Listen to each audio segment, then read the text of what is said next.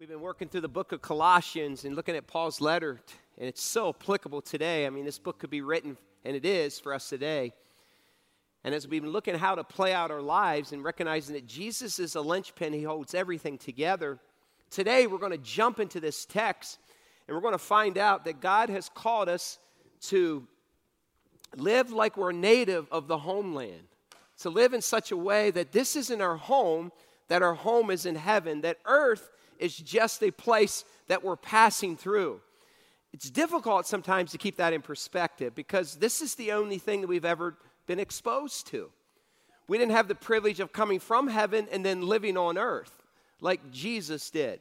And so the only thing that our lenses, our eyes, our taste buds, our arms, our feet have ever landed on and touched and tasted is earth. And so it's real hard for us from time to time to get perspective of what our homeland is like. And we can get easily attached to this thing called earth. And so as we read through this passage today, my hope is this, is that we recognize this. We are residents of earth, but we're citizens of heaven. Yet for most of us, we've lived just the opposite of that. If you've ever flown overseas, you run into that pretty quickly. You soon realize that you're not a native of that homeland, that you are a native of somewhere else. I have some passports in my hand, and here's 2 passports I've filled up and had to have replaced. And on another passport here, been overseas many times. And on my most recent trip to Cambodia and Thailand, just 3 weeks ago, I came full face with that reality, that I wasn't in my homeland, that I was a foreigner with this other place. And so when you travel and you fly, you have to have a passport with you when you go to different countries. And when you go to a different country, they'll often stamp you and allow you to have a visa, a temporary visa to be in that country. And then they'll give you an exit visa to say, hey, we're glad you were here, but go on your way and go back home. And on my most recent trip that I led a group of 20 of us here from Grace to visit our rescued orphans in Cambodia and Thailand, when I got to the Chicago airport, and I walked to the airport itself, and I went up to the counter, and I handed them this passport right here. The lady took it, the clerk took it, and she said these words, "You don't have enough pages in your passport to travel." Like, whoa. I had always heard that if you have 4 to 6 pages at the back of your passport, then you are free to travel. I had 4 empty pages in the back of my passport. Little did I know that the last 3 pages, they don't allow you to use. I didn't know that. In fact, if you look closely, you'll see on your passport it is stamped visa page, and visa page. Your last 3 pages aren't stamped that way. So the lady at the counter said, let me go talk to my supervisor. I'm standing there. The team behind me didn't know this was going on. I didn't want them to fret and worry that somehow their leader couldn't go, and maybe we can't go to Cambodia. But I believe that's what God wanted us to do. And so she came back and she said these words. My supervisor says it's okay. When you get to Cambodia, they'll put a stamp on your page, and you should be okay. I didn't tell her, however, that I was going to Thailand too. Once we got in Cambodia, we're flying from Cambodia to Thailand. So we took off, and when I got to Cambodia, they took my passport, and they took the very last page, was able to put a visa on, and they put this visa on it. So while we were in Cambodia, I had our team pray. And I said, I realize my passport is filled, and so I'm going to do some research and see what the country's regulations are and see if there's any way at all I can get extra pages. I had pages added to one of my previous passports because it filled up before the 10-year tenure on it. And I said, I'm going to check and see. And then I start researching the stamp sizes of visas. And I started asking these questions. How stringent are countries over some countries? Can you stamp on one? Does it have to be on the same page? So I did multiple searches as the leader of the team. And so I found out that it just depends on the clerk, the immigration clerk. So we took a bus back from Battambang to Siem Reap, and we flew from Siem Reap to Thailand. And as I'm walking up to the immigration officer, I handed him this passport right here. And once you have a used one, they punch holes on it when it's no longer any good. I had one expedited because I'll be going to Iraq here in 2 weeks, leading a team there. But in any case, as I handed it to him, and he began to search and look through my passport. He was looking all through my passport, and it took him multiple minutes, and he was looking and searching, and He was trying to find a place. And Thailand has a very stringent visa policy. So he opened it up and he found this one spot. It's right here, and it's hard for you to see it. But in Thailand, they require that you put the entry and the exit visa side by side or one above the other. And so he found this spot that barely had enough room, and he handed me, he said, "You're very lucky." He said, "Your passport is full." He said, "You're very lucky that I found a spot, because if not, we wouldn't give you a visa to our country." And I thought, I'm not very lucky. Oh, you don't know. We've been praying about this. So he stamped it, closed it, but I knew I had to get out of the country. So we went into Thailand. We worked with the orphans that were there and cared for them. And it was a phenomenal missions trip, and it always blesses my heart. And so when we're leaving the country, same thing happened. Immigration officer, I went there, and this person's searching and searching and couldn't find where my visa was stamped. I said, "Are you looking for my visa?" I said, and he said, "Yes, it was." Yes, he was. So I grabbed it, showed it to him, and then he stamped it, and it went over top of the other one. Now, I was grateful that I got out of Thailand, but we were still going to Qatar in the Middle East to spend the night. I had booked ahead a hotel reservation for us because it was a 19-hour layover in Qatar in the Middle East. It's where the World Cup is going to be. And I said to our team, "Please pray. Please pray that somehow when we get a clerk that I'll be able to explain, because I found some spots that possibly could be stamped, and I want it'd be nice to sleep. If not, we'll sleep in the airport." I looked ahead, and there were some lounges we could stay in for 3 to 6 hours.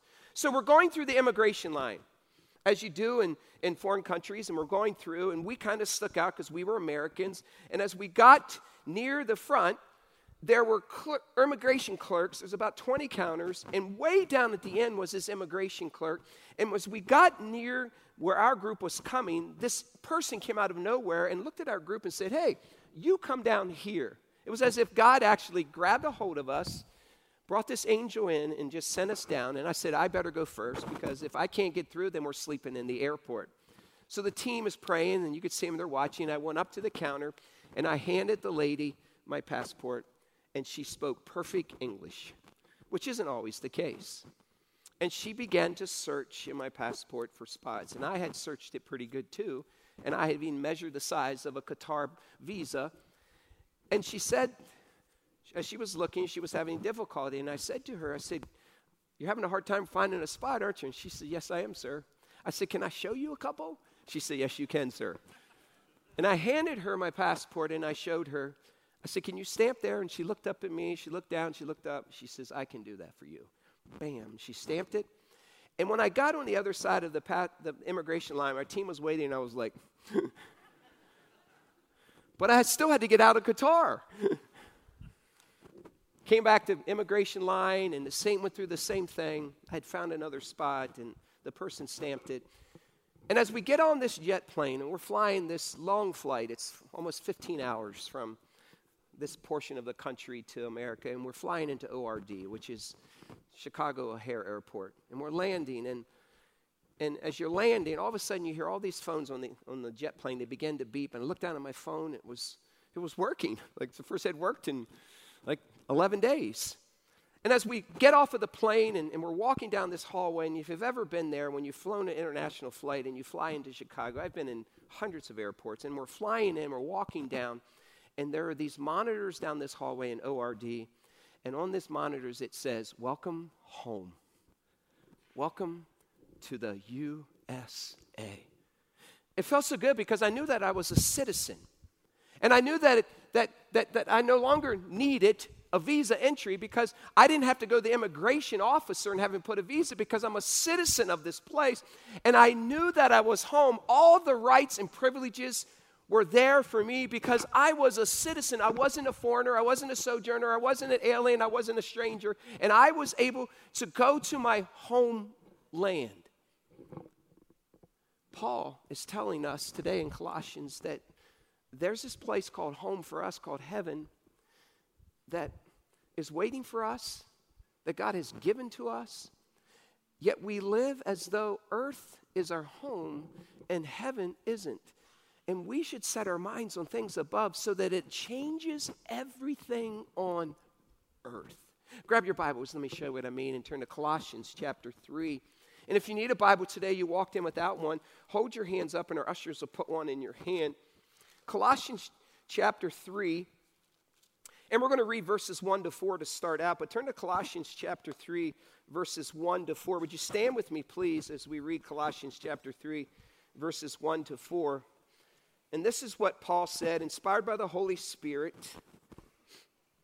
part of the original canon that we have today. This is what he said in Colossians 3. Would you read it out loud with me? Colossians 3, 1 to 4. Ready, read. Since then you have been raised with Christ. Set your hearts on things above where Christ is, seated at the right hand of God.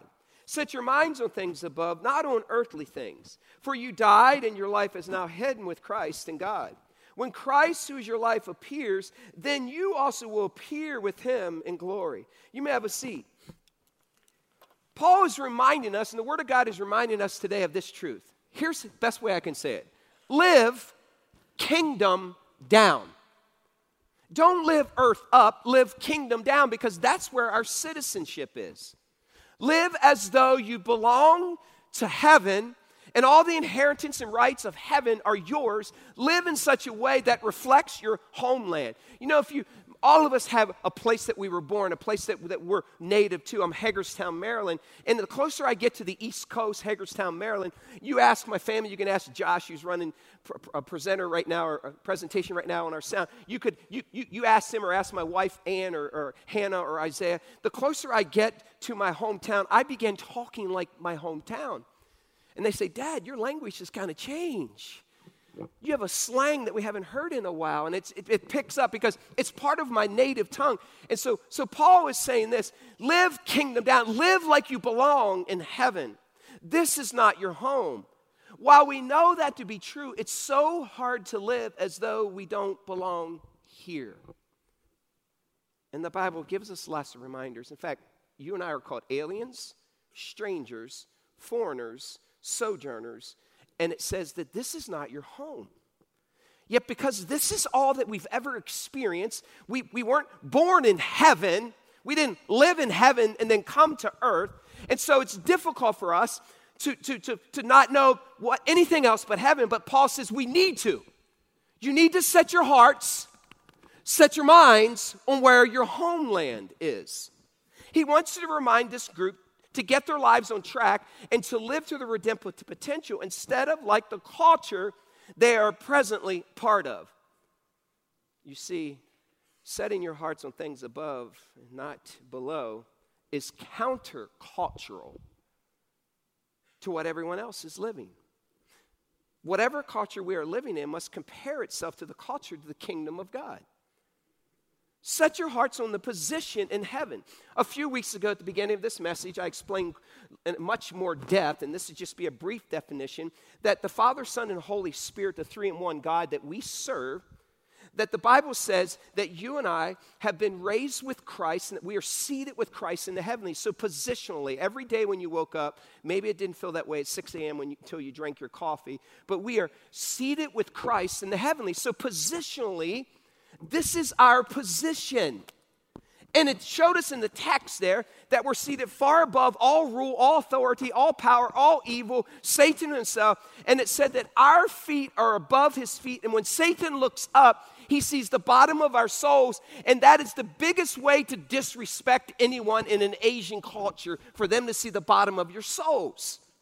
And I told you this, that the reality is if we look at our feet, we're seated with Christ. Our feet dangle with Jesus' feet, the King of Kings and Lord of Lords. This is who we are. So positionally, you have to remind yourself, I'm on earth, but this is who I am in Christ. This is where my seat is. This is the table that I sit with. This is my God that I serve. This is the culture that I belong to. But we struggle with that. We want to pull away and say, yeah, but what? No. This is our seat with the King of Kings and Lord of Lords. So set your hearts on things above. Don't let all this temporary pain and temporary struggle and hardship get you sidetracked from who you are and where your citizenship is. And one day you will be home, Paul is saying, with your family. And guess what? You really won't fit in. So quit living like you do. Sometimes this is difficult for us to wrap our minds around. We must be different than the culture that we're living in because this isn't home. Yes, other passages in the Bible, Paul himself said, do not be conformed to the image of this world, but being transformed by the renewing of your mind. Don't conform. But Jesus said in other passages, hey, I want you to go into the world, and if I'm sending you out, and not only have I sent you out, but I prayed for you. So make a difference while you're there. Don't become like, but make sure there's something different enough about you that people see what you have and want what you have, and it's Jesus.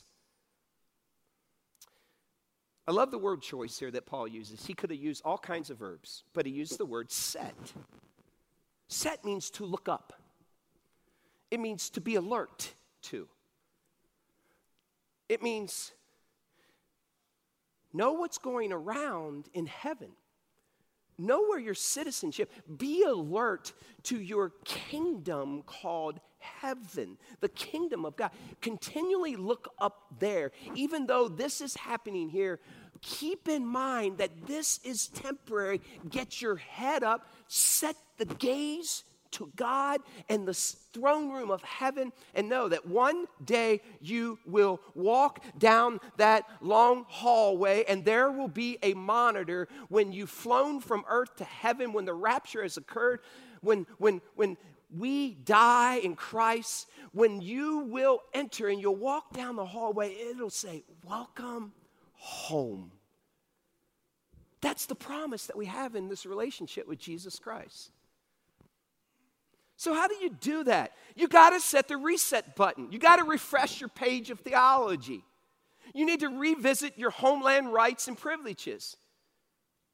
We need to get our minds off the distractions and the hardships of this world. We need to quit living like this is the end and the best isn't yet to come. As a young boy growing up in Hagerstown, my parents owned many station wagons. We had a family of 7. And so we would often drive around in Ford station wagon, Country Squire station wagons. I can remember 4 of them. And so we would all pile in, and I can remember in the back station wagons when the seats used to face each other in the back. And I remember when they put a seat that faced the back and the tailgate went down and the window went down inside the tailgate. And I remember driving without a seatbelt in the back, and we survived. Imagine that. But I remember we're a music family. Not that I play music, but my parents always, my stepfather and my mom, we would constantly be in the front room. Mom and my stepdad would always listen to Elvis and a whole bunch of music during that time. And so it wasn't uncommon at nighttime or in the evenings for us to be dancing in the front room. And I would often dance with my mom, slow dance. I love slow dancing with my wife. Now, it doesn't mean I'm good at it, but I did it. And so we would listen to all kinds of music. And so my parents also took us to church, and praise God for that. Came to know Christ at the early age of 5, and so we knew many songs. And one of my mom's favorite songs, always, if you ask her, Mom, what's your favorite song to sing? And she would always say, Jimmy, let's sing Until Then. And it was a song that we would sing. We would sing it in our car, and then we'd go home, and Mom would sing it there. And the words to it have such power because it's a reminder of setting your eyes and your heart on things above. And here are the words of this precious hymn that my mom would often have us sing. And here are the words. My heart can sing when I pause to remember. A heartache here is but a stepping stone. Along a path that's winding always upward, this troubled world is not my final home. But until then, my heart will go on singing. Until then, with joy I'll carry on. Until the day my eyes behold my Savior, until the day God calls me home. The things of earth will dim and lose their value if we recall they're borrowed for a while. And the things of earth that cause this heart to tremble, remember they will only bring a smile. But until then, my heart will go on singing. I can remember my mom, and most of you know the condition of my mom, and she has Alzheimer's, and she's on the back end of that, so it's getting progressively worse, and she hardly recognizes any of us. So it's not uncommon when we go and visit my mom that we pull out our smartphones and we just play music and we'll sit in the room because Mom remembers music. And I say, hey, Mom, let's sing this song of Elvis. And hey, Mom, how about Petula Clark? Let's pull out some old Petula Clark and listen to Downtown. And there's always that moment we start pulling out some worship songs. And on our last visit, I say, hey, Mom, let's sing Until Then. Let's sing. And I was watching my mom, who was just riddled with dementia and Alzheimer's. Just her body's just riddled with it. And I pulled it out. I said, Mom, let's sing Until Then. And my wife was in the room, and as we were singing this song, my mom was leaning over my ear, and she was singing out the words. And I watched her, and I thought, yeah, that's so true, Mom. Even though your mind isn't all there, this is only temporary, and the best is yet to come. My wife caught the last trip in, and you can hear my mom singing these truths of this hymn.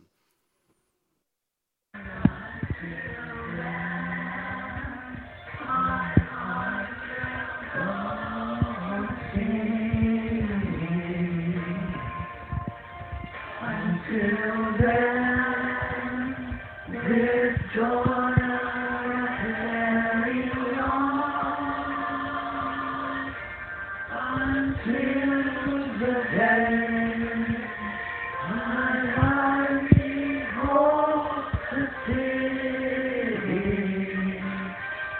Until the day God calls me home.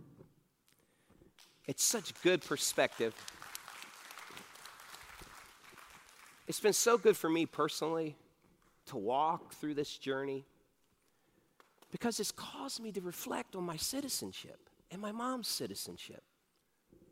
It's not here. Like, she's been a resident for a long time, almost 80 years.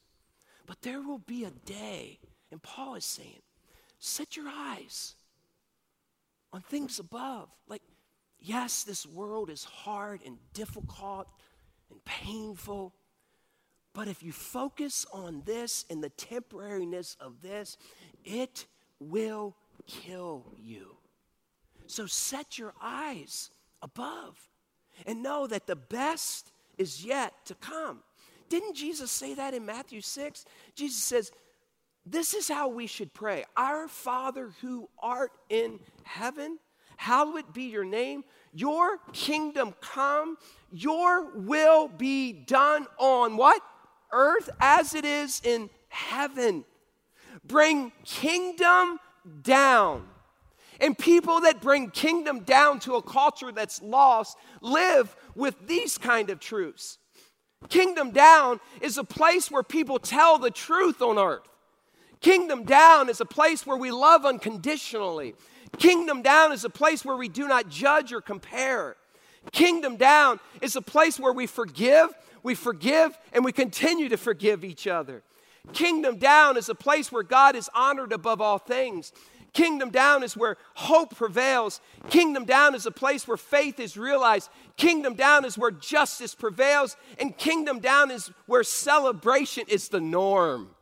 That's kingdom down. May your will be done on earth as it is in heaven. You see, here's what Paul wants us to be reminded of today. He wants you and I to live like what you will be like. Live like what you will be like. How many of us have become too attached to earth and its possessions? And how many of us have let the ups and downs, the struggles and hardships level us? How many of you truly live as though you're on a passport that's been stamped for earth and it's just temporary, and one day it's going to lose its temporariness either by death or by the rapture, or God calls us home? He says, live in light of your citizenship that's in heaven. Variety of ways. I mean, it happens when you're young, and because we're supposed to live countercultural. We don't fit in. Most of us are just trying to fit in. Like, how come they don't like me? How come I'm not accepted? And how come it just doesn't feel like I fit in this family? How come I have these struggles? But listen to me.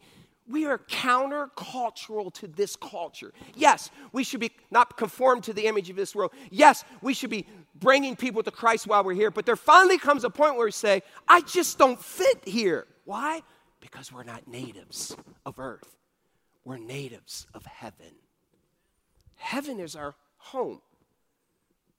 It's happened in all forms for you and for me too. I can remember as a freshman in a high school in Hagerstown, Maryland, large public high school, inner city school.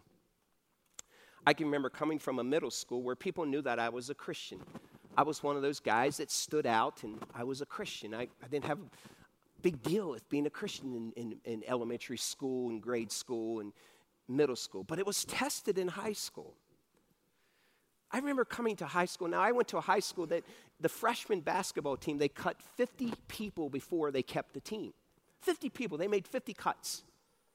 And so I remember going to the school. My first day, I went to my locker, and I opened it up, and there were Playboy photos taped to the inside of my locker, already trying to come after me. I just grabbed them, balled them up, and threw them on the ground, thinking that was it. Next day, I go there.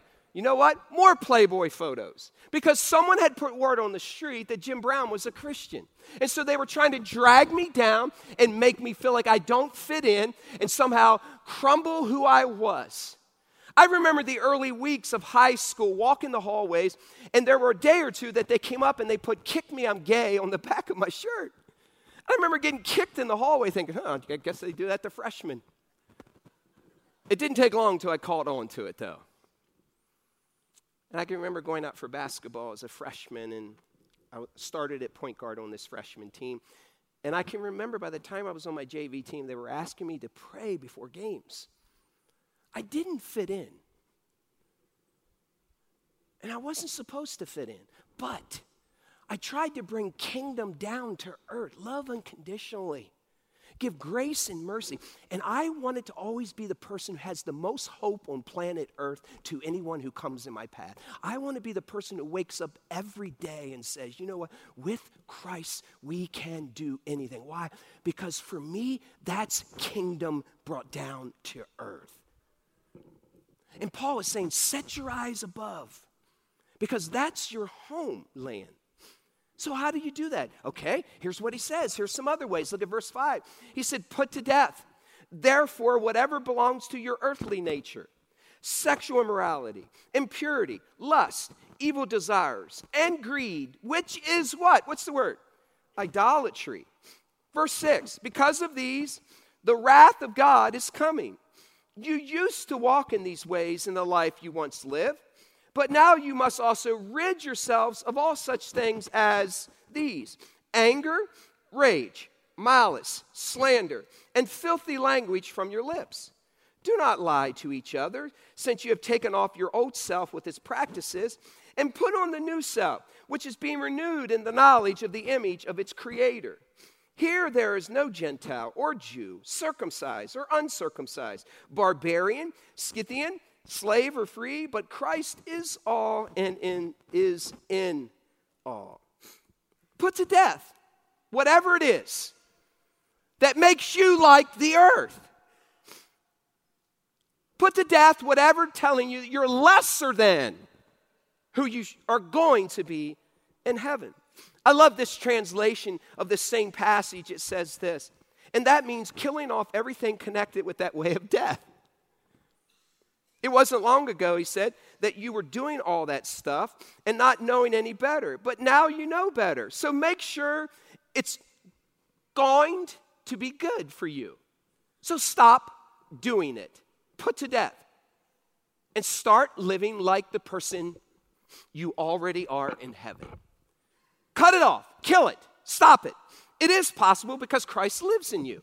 You're different than someone who doesn't have Christ. There should be a distinct difference in your pattern of living and thinking than someone who isn't a Christ follower. Bring heaven down. Bring hope down. Bring love down. Bring forgiveness down. Bring whatever it is from heaven down, so that when people see you, like, how can you operate? Because my home is there. It's not here. And this is just temporary. I mean, the list isn't complicated. I mean, put off sexual immorality, impurity, lust, evil desire. That's a picture of America, isn't it? Isn't that the struggles we struggle with? And greed. Just put it off. And fear is the driving force behind greed.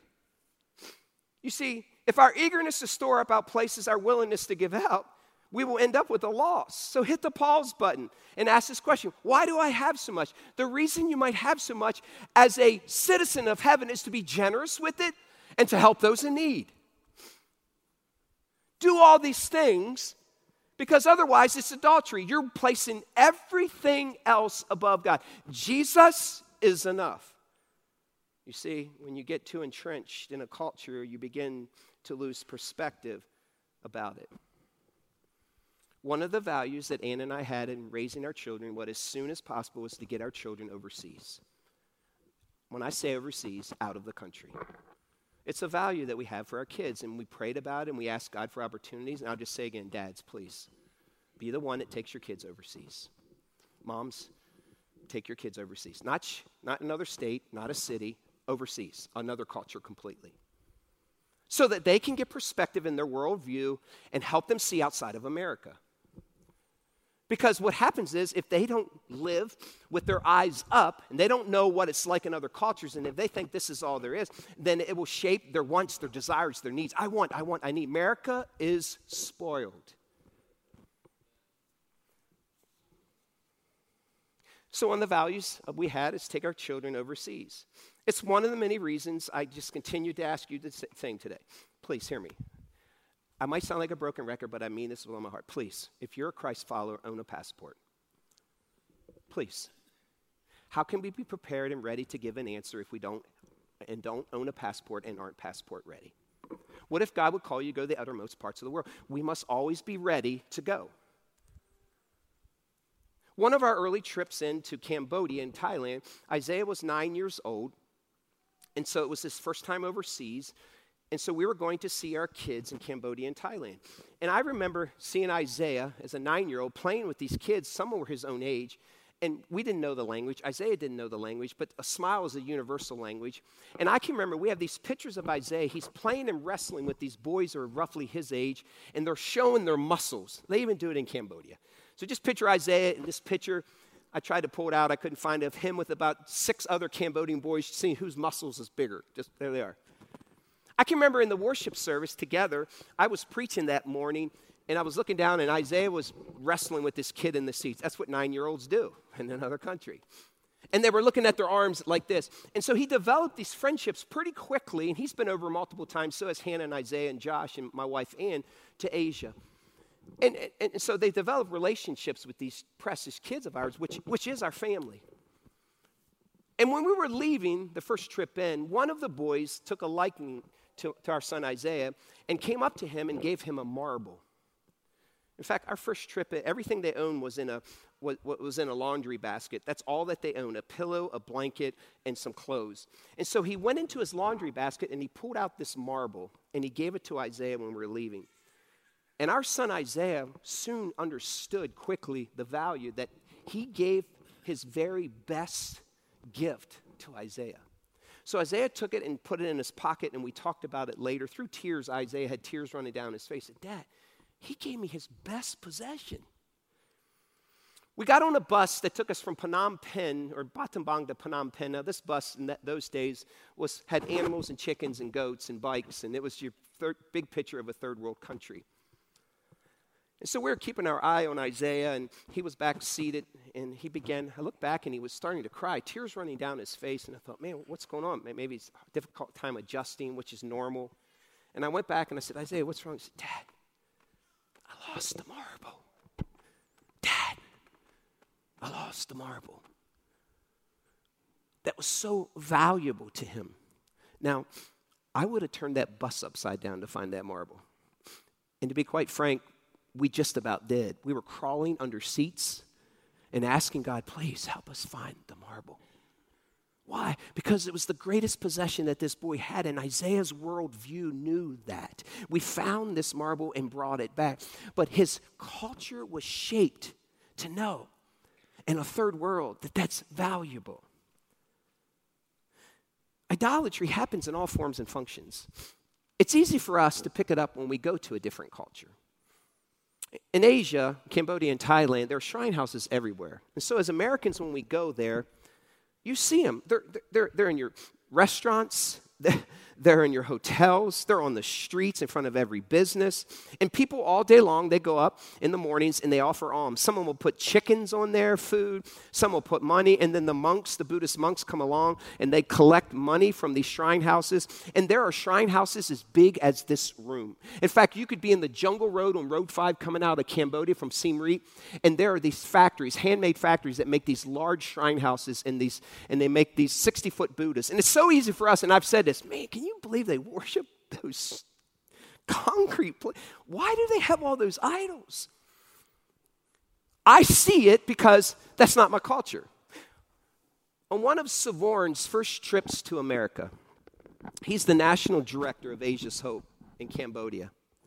And he came here to Goshen, Indiana. And he stayed here and came to our church. And so I asked him, I said, what's it been like for you to be here, Savorn? He said, I can't believe all the idols that are here. I said, we don't have many shrine houses. We don't have many statues. He said, idols are everywhere. He says, don't you see them? I said, to be quite honest, I don't see them like you see them.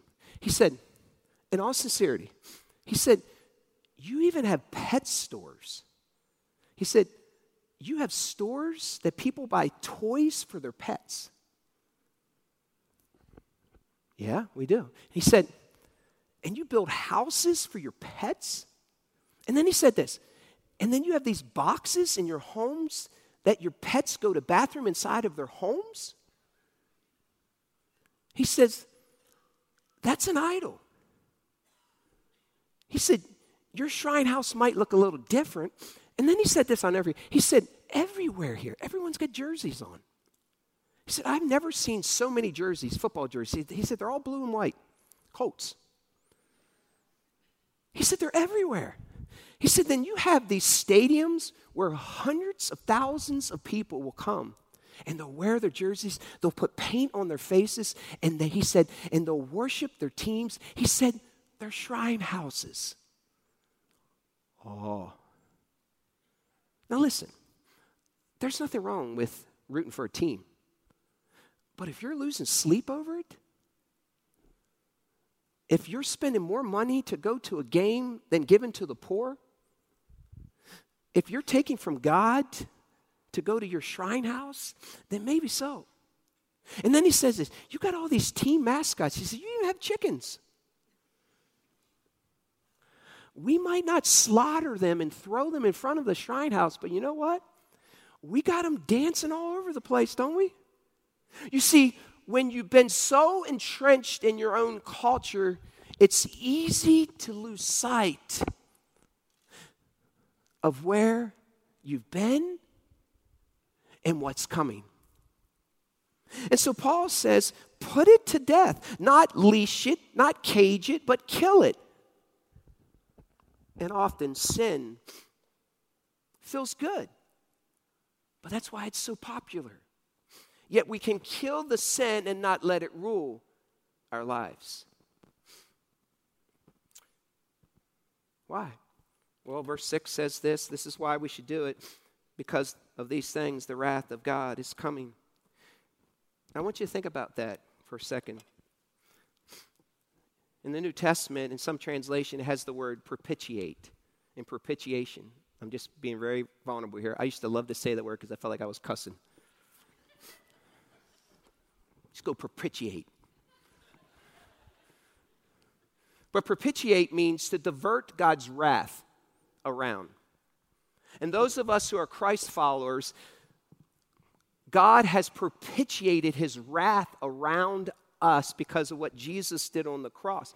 And so the wrath of God is coming. So we should live in such a way to tell our unsaved friends, listen, There's passive wrath and there's active wrath. Passive wrath was demonstrated in Romans chapter 1 when it said God gave them over to their evil desires. God let them sin and said, go about it. Just keep sinning and sinning because active wrath is coming. And when active wrath is coming, it means this: there will be judgment.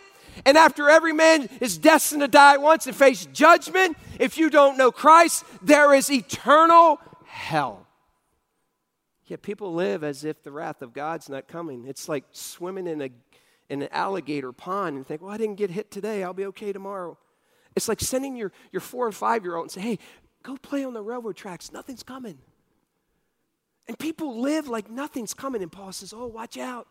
The wrath of God is coming. And our responsibility is to live differently and show people why we live differently so that we can snatch them from the fire. Isn't that what Jude says? Snatch them from the fire. Listen to me, please. We have been saved from the coming wrath of God. Let's live like we have been. Let's live counterculture so that others will see a difference in us. The greatest gift you can ever give a loved one is to know that they love Jesus. When I preached at my dad's funeral, people have often asked, Jim, how did you have the courage and strength to do that? I said, it wasn't me. Man, it was hard. I mean, emotionally, it's my dad. Like, I miss my daddy. But I just kept hanging on to this truth. He's a citizen of heaven. He's a citizen of heaven. He's a citizen of heaven. And when I stood and presided over my dad's funeral and I saw his body, the greatest gift my daddy ever gave me was for him to trust in Jesus. His body was here, but he was home. I'll never forget at his funeral, I preached at his funeral, his own brother trusted in Jesus Christ. God used his death to win a family member to Christ. And he says in verse 7, you used to walk in these ways, now stop doing it and live like the person you will be one day. Put on the new man, the old has gone. In verses 8 to 11, he says, rid yourselves of anger, rage, malice, slander, filthy language, and lying. So what's anger? It's the red-faced friend of yours. Maybe it's you. It's that person who just gets angry. And you see their veins pop. I pop a lot when I preach, but I'm not angry. Get rid of rage. Rage is when they get that crazy eye. Have you ever seen it? Red, and it's the eyeball. And then malice is the red face, the crazy eyes, and it's, I'm not sitting here any longer. I'm getting a piece of you. And then slander is, I'm attacking your character. Every chance I get, I'm going to talk about him and her whenever I get the chance. And hear me out. If you find yourself in a conversation where someone is talking disparagingly about someone else and you don't stand up and say, you should go talk to them, or I'd rather not you say this, or this hasn't been my perspective with them, then guess what? You have joined in on that slander too. Paul says, rid yourself. Why? Because kingdom down people don't live that way in this culture. Get rid of your filthy language, obscene talk, pulling as many people as you can into your side of the attack somehow. Need I say more when I say using your political agendas? And then he says, do not lie to each other. Rewriting the story about someone or something to make you look better and them look worse. Dress like the new man. We do it on all kinds of occasions. We go from the old to the new. We go from what we were to what we are. Ever go to high school graduation? Ever go to college graduation? And we think nothing of it. I used to be this, now I'm this. And they put these gowns on us. In all seriousness, dumbest thing I've ever seen in my life. Like, where else do men wear dresses? Seriously. We put on these goofy-looking gowns, and it's a celebration. I've been parts of many of them, and praise God, but, like, who made that? And so you walk, and we got all kinds of these garments and these yellow thick cords hanging from us. And it's because we were this, and now we're that. There's this difference. Wow, you're a graduate. You're different, old, new. We have all kinds of you. You get married. I often say to the married couple that I'm presiding over, I'll say to the bride, take a look at him. This is probably the best he'll ever look. Why? Because he's dressed up. It's new. He was once single, now he's married. And by the way, my wife, when I saw her in the wedding gown, she put it on like she doesn't wear that every day. Imagine that. Like when I come home from the office at 4:30, she's not staying there in her wedding gown. Old, new. And when I saw Ann come walking down, I can go back to that moment right there, and she came walking down with her dad. I remember just thinking, holy cow, that's awesome. And I remember I don't remember a thing that the pastor said because I just kept looking at her, and I was like, I was off in another world. Old, new, now we're one. He says, put off the old, now you're new. Listen, you were on earth, but listen, now your feet dangle with Jesus' feet.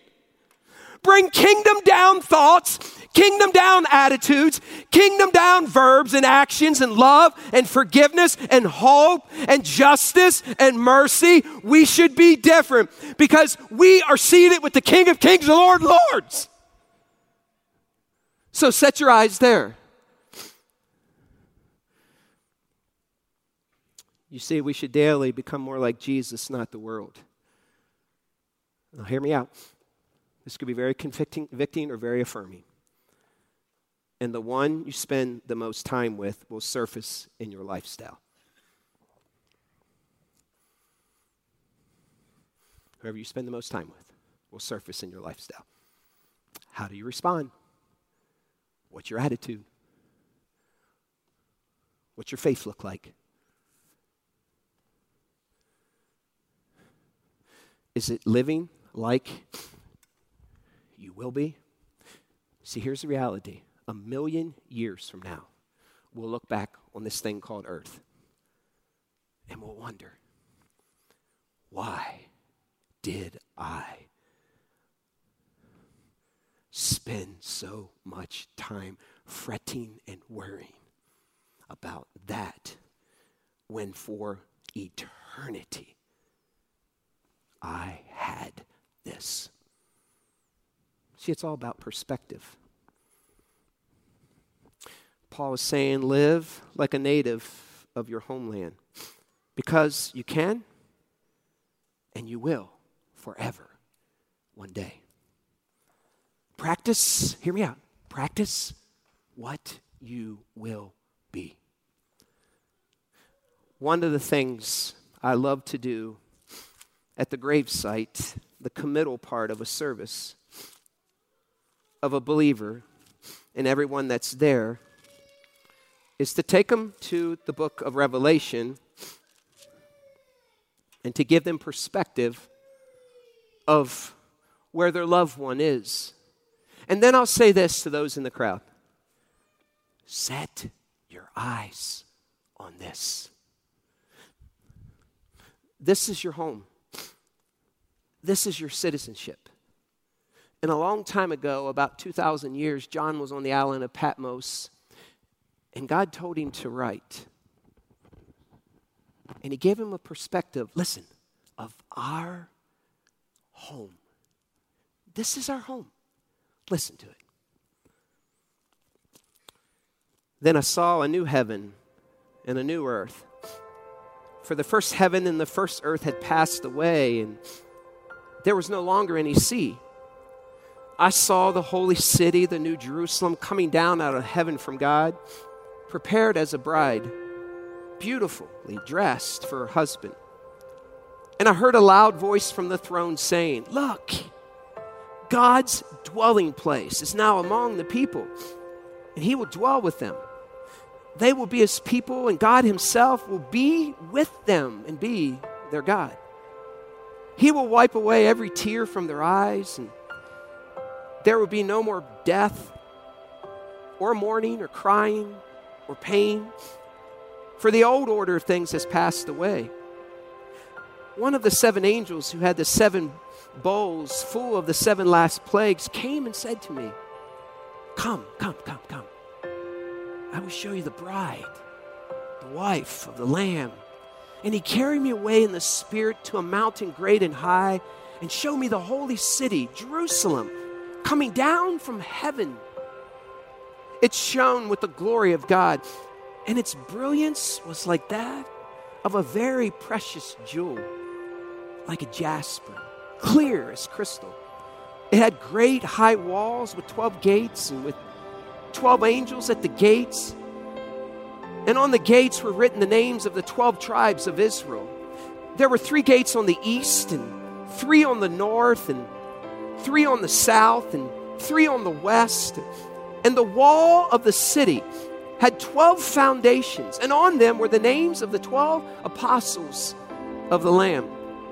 The angel who talked with me had a measuring rod of gold to measure the city, its gates and its walls.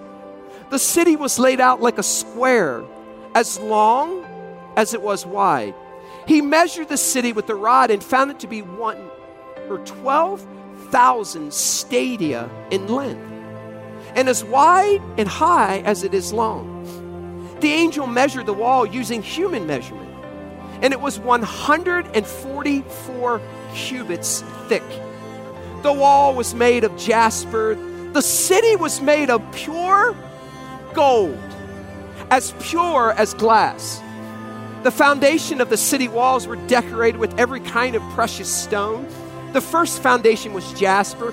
The second was sapphire. The third was agate. The fourth was emerald. The fifth was onyx. The sixth was ruby. The seventh was chrysolite. The eighth was beryl. The ninth was topaz. The 10th was turquoise. The 11th was jacinth. The 12th was amethyst.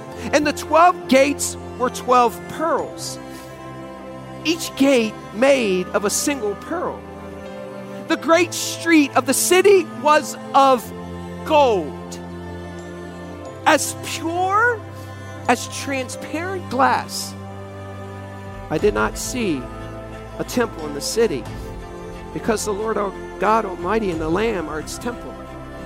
The city does not need the sun or the moon to shine on it, for the glory of God gives it light, and the Lamb is its lamp. The nations will walk by its light, and the kings of the earth will bring their splendor into it, and on no day will its gates ever be shut, for there is no night there. The glory and honor of the nations will be brought into it, and nothing impure will ever enter it. Nor will anyone who does what is shameful or deceitful, but only those whose names are written in the Lamb's book of life. Grace, that's our home. This isn't a home. Please, don't become too attached to this. The best is yet to come. We are citizens of heaven. We are seated with the King of Kings and Lord of Lords forever. Please bring heaven down so that the world will know that there's a God that loves them. Oh, Father God, change our lenses. Help us not to become too attached to things of earth, holding desperately onto it. Help us to say, but until then, my heart will go on singing until the day you call me home. In Jesus' name, amen. God bless you. See you next week.